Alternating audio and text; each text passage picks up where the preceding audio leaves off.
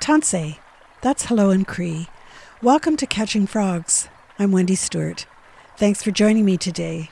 I'm grateful to the Canada Council for the Arts for their support of this project on my journey to reconnect with my Cree and Métis roots and to revisit the history of Canada through the lens of Indigenous women and their significant contribution. But none of this would be possible had it not been for the tireless commitment of Donna Sutherland, my second cousin, and the 10 years of her dedicated research. We begin.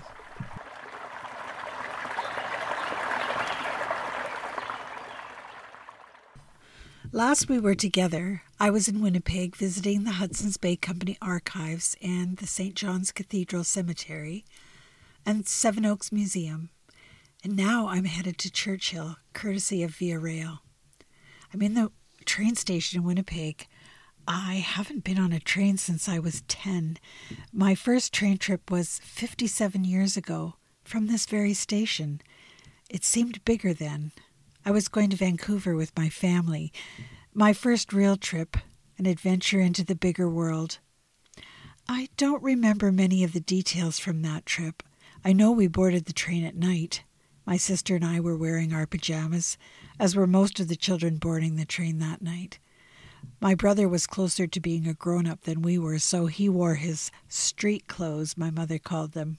A strange name, clothes given the task of walking in the street. Play clothes had a much better time. The train was waiting on the track. It seemed to be smoldering, as if impatient to get going. Or maybe that was me, my imagination getting the better of me. My sister and I shared a sleeping berth. I think we may have squabbled over who had more space than the other, but eventually we fit together, holding each other as the train hiccuped its way out of the station and down the track.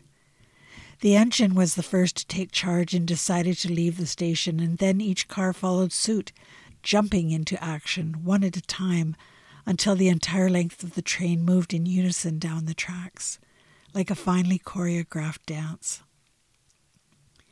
My sister and I whispered and giggled, our imaginations running free, train robbers galloping along next to the train, ready to abandon their steeds, to jump aboard and seize the train payroll, which was undoubtedly stored in one of the cars.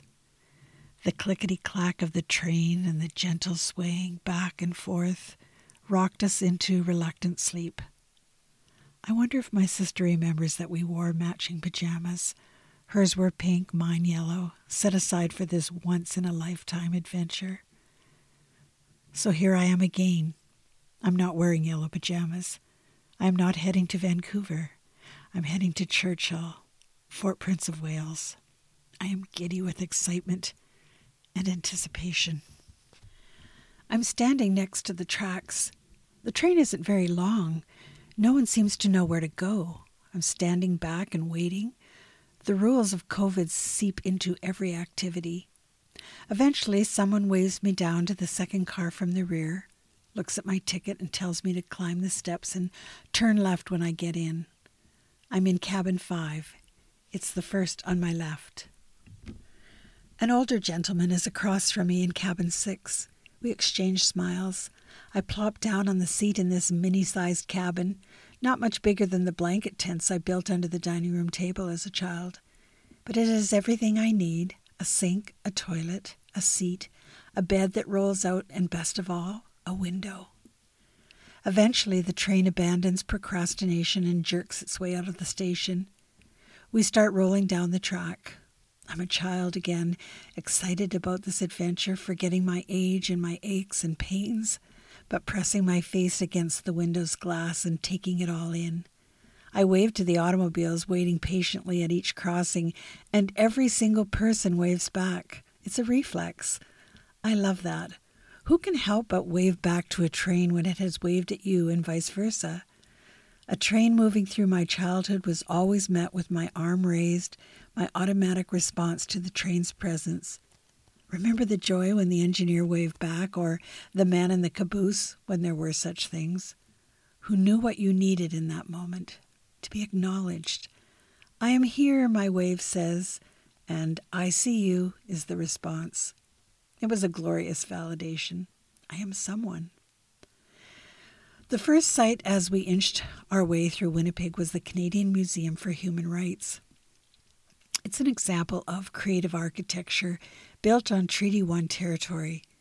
The museum's vision statement is, quote, to strive to build understanding, promote respect, and encourage reflection. This museum was the brainchild and dream of the late philanthropist Israel Asper. It was erected at the Forks, where the Red and Assiniboine rivers meet. The plan was announced in 2003, and Mr. Asper passed away 6 months later, never to see his dream reach fruition. The grand opening was in 2014. I thought it an interesting juxtaposition to gaze upon the Museum of Human Rights, considering I was on my way to Churchill to bear witness to the ground my ancestors walked upon. I was lost in my thoughts about all the many levels of human rights and how my grandmother's existence and contributions were so easily pushed aside and forgotten. The train rolls along, the prairie repetitive, the golds and yellows, wheat and canola stretching for miles and miles.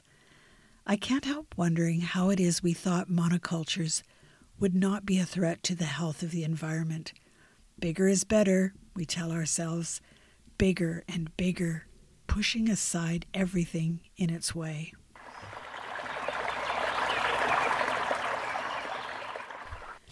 COVID is still very much with us, so I'm keeping to myself in my wee train fort.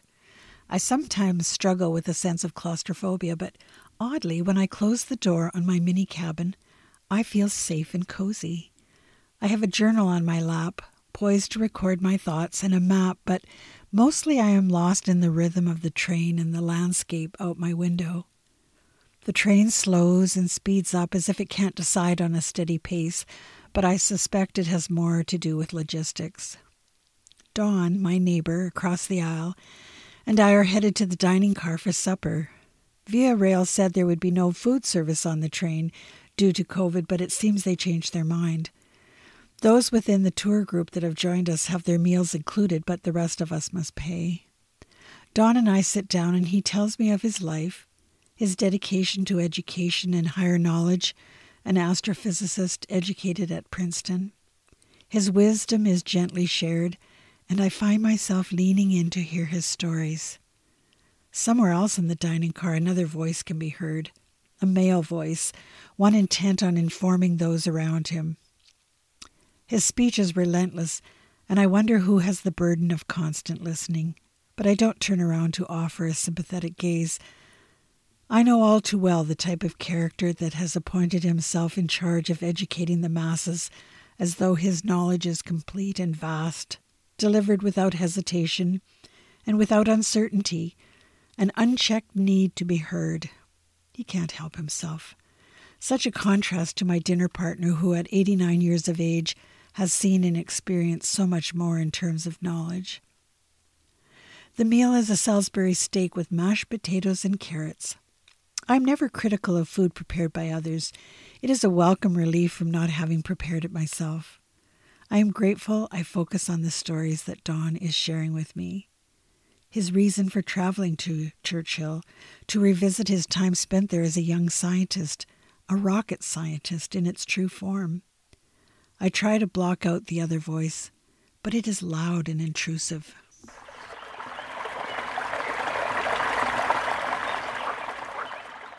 I tuck into my bed with Donna Sutherland's book, Nahaway, on my chest.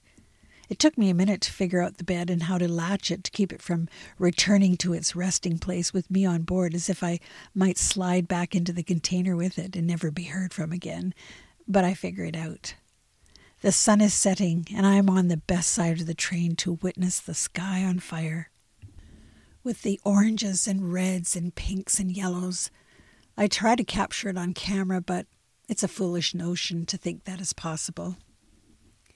In the morning of July 4th, I wake and see a large lake outside my window.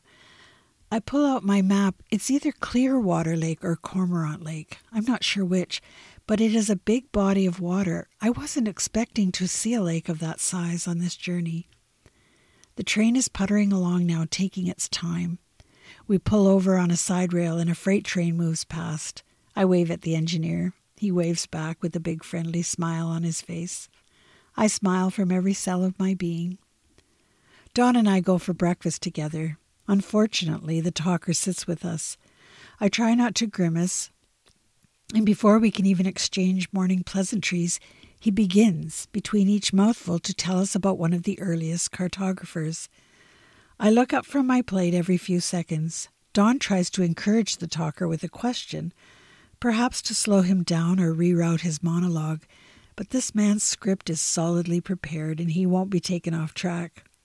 I eat quickly and excuse myself, regrettably leaving Dawn to fend for himself. I'm restless, having a hard time keeping my head where it needs to be so that I can review my research notes and create a plan for what I need and want to see in Churchill. I occupy myself looking out the window, trying to imagine the Omashkego moving across the landscape. Thompson is in the distance. Slightly west of the Veal rail line is Wintering Lake, on which once had been built Chatham House in use by the Hudson's Bay Company for 3 years, ending in 1794. William Hemmings Cook was the master of Chatham House, the first post of several built to help the Hudson's Bay Company compete with the Northwest Company. Nahway married William Sinclair circa 1990 to 1992. They had been living at York Factory after their marriage by Indigenous ceremony. William could speak Cree, both from his friendship with Cree hunters who taught him the geography of the Hudson Bay lowlands and what he learned from Nahway. He was well thought of in terms of his character and, I quote, trustworthiness and humanity, as evidenced by letters written of him. Chief Factor Joseph Colin appointed William as an inland trader in 1794. The reason I make mention of these two posts is, as I stared out the window from the train at the landscape as we made our way toward Thompson, I got lost in the details of what I had read. I imagined seeing William Sinclair and Nahway working diligently to create a home for their family in the wilderness. Nahway had one child, Phoebe, and was pregnant with her second during the building of Wegg's house, and here I am now traveling over the same land they would have traversed, though I have benefit of train. I am humbled and nostalgic and wanting to know more.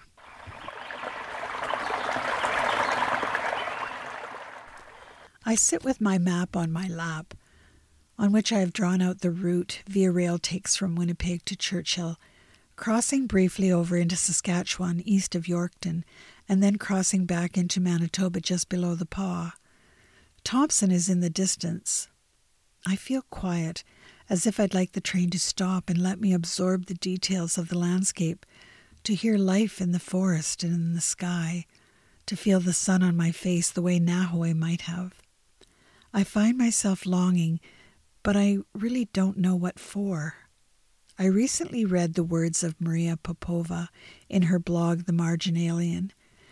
She wrote about longing, and her words struck me. She said, quote, "Nothing kidnaps our capacity for presence more cruelly than longing. And yet, longing is also the most powerful creative force we know.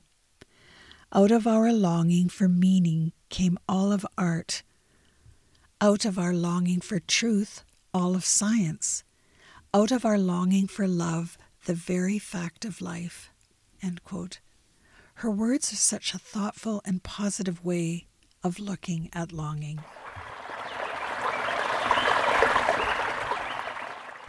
We have arrived in Thompson. We dropped a rail car off and it required a back-and-forth dance on a side rail to complete the task. Some passengers got off and went for a brief explore. I went to the dome car to look like I belonged with the others, but couldn't pull it off, so retreated to my cubbyhole. Before too long, we departed Thompson. I reread my notes about 3 Point Lake and Setting Lake, about the building of a home so soon after building the first. I suppose Nahway was used to living in the moment. Her mother's mother would have lived a more indigenous life, if one can categorize such things. Her mother had felt the influence of the contact of Europeans, but after the departure of Nahway's father back to England, she married a Cree chief. And she and Nahway would have spent less time at Fort Prince of Wales than previously. It was close to sunset when we passed in the vicinity of Split Lake. I had my map on my lap and tried to estimate where I was, or rather where the train was. Split Lake is of interest to me and its surrounding geography because William mentions it on his travels from 3 Point Lake House and Wegg's house on his way to York Fort. There was a, quote, carrying site near Split Lake, in other words, a portage. On June 1st, 1796, at 5 a.m., they embarked for York Fort with 2 large canoes and 2 canoes of Indians with 1,650 made beaver. On June 9th, 1796, they put up at the Narrows of Split Lake. William later writes that on June 15th they got underway at 2 a.m., canoed over the last 2 carrying places in the Nelson River. The ice on the carrying places is very dangerous, being 30 to 40 feet high all along the tracking ground, he wrote. I'm reading my other notes from William's Wegg House Journal.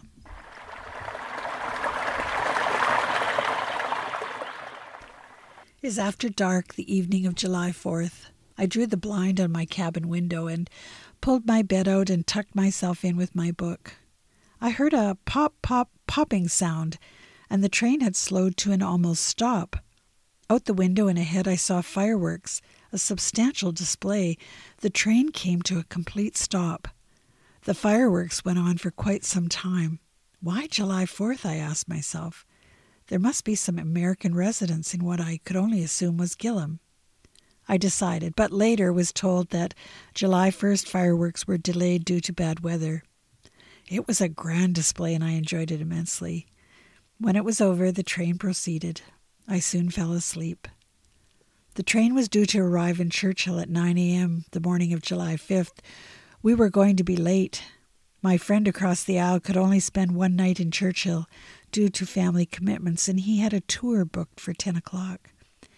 We weren't going to make it. He was obviously disappointed. I stared out the window at the landscape and tried not to fret about Don missing his tour to the fort. At daybreak, the trees were noticeably absent, sparse, and all I could see were black spruce. As we got closer to Churchill, the trees were even thinner and then non-existent. Was this tundra, I wondered, or had they all been harvested? I was inclined to think we were now in tundra country. Churchill's latitude is 58.7679 degrees north.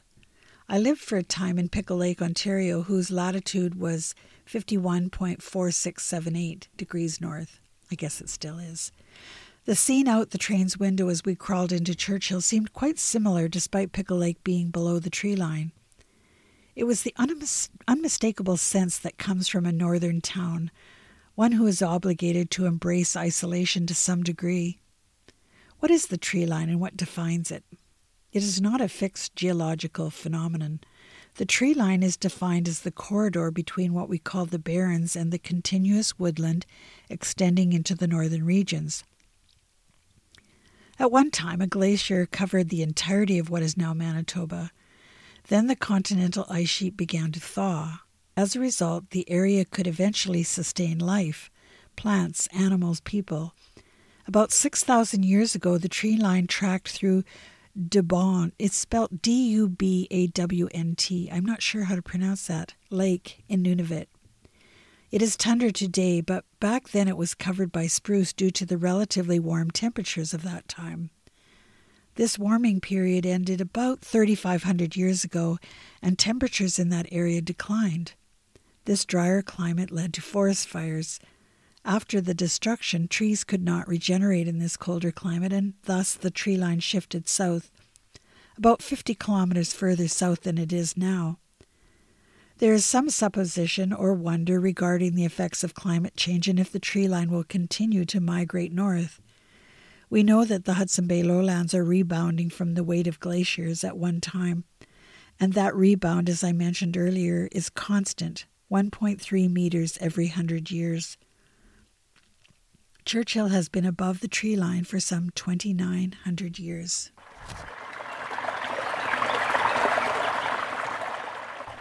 We all scrambled off the train.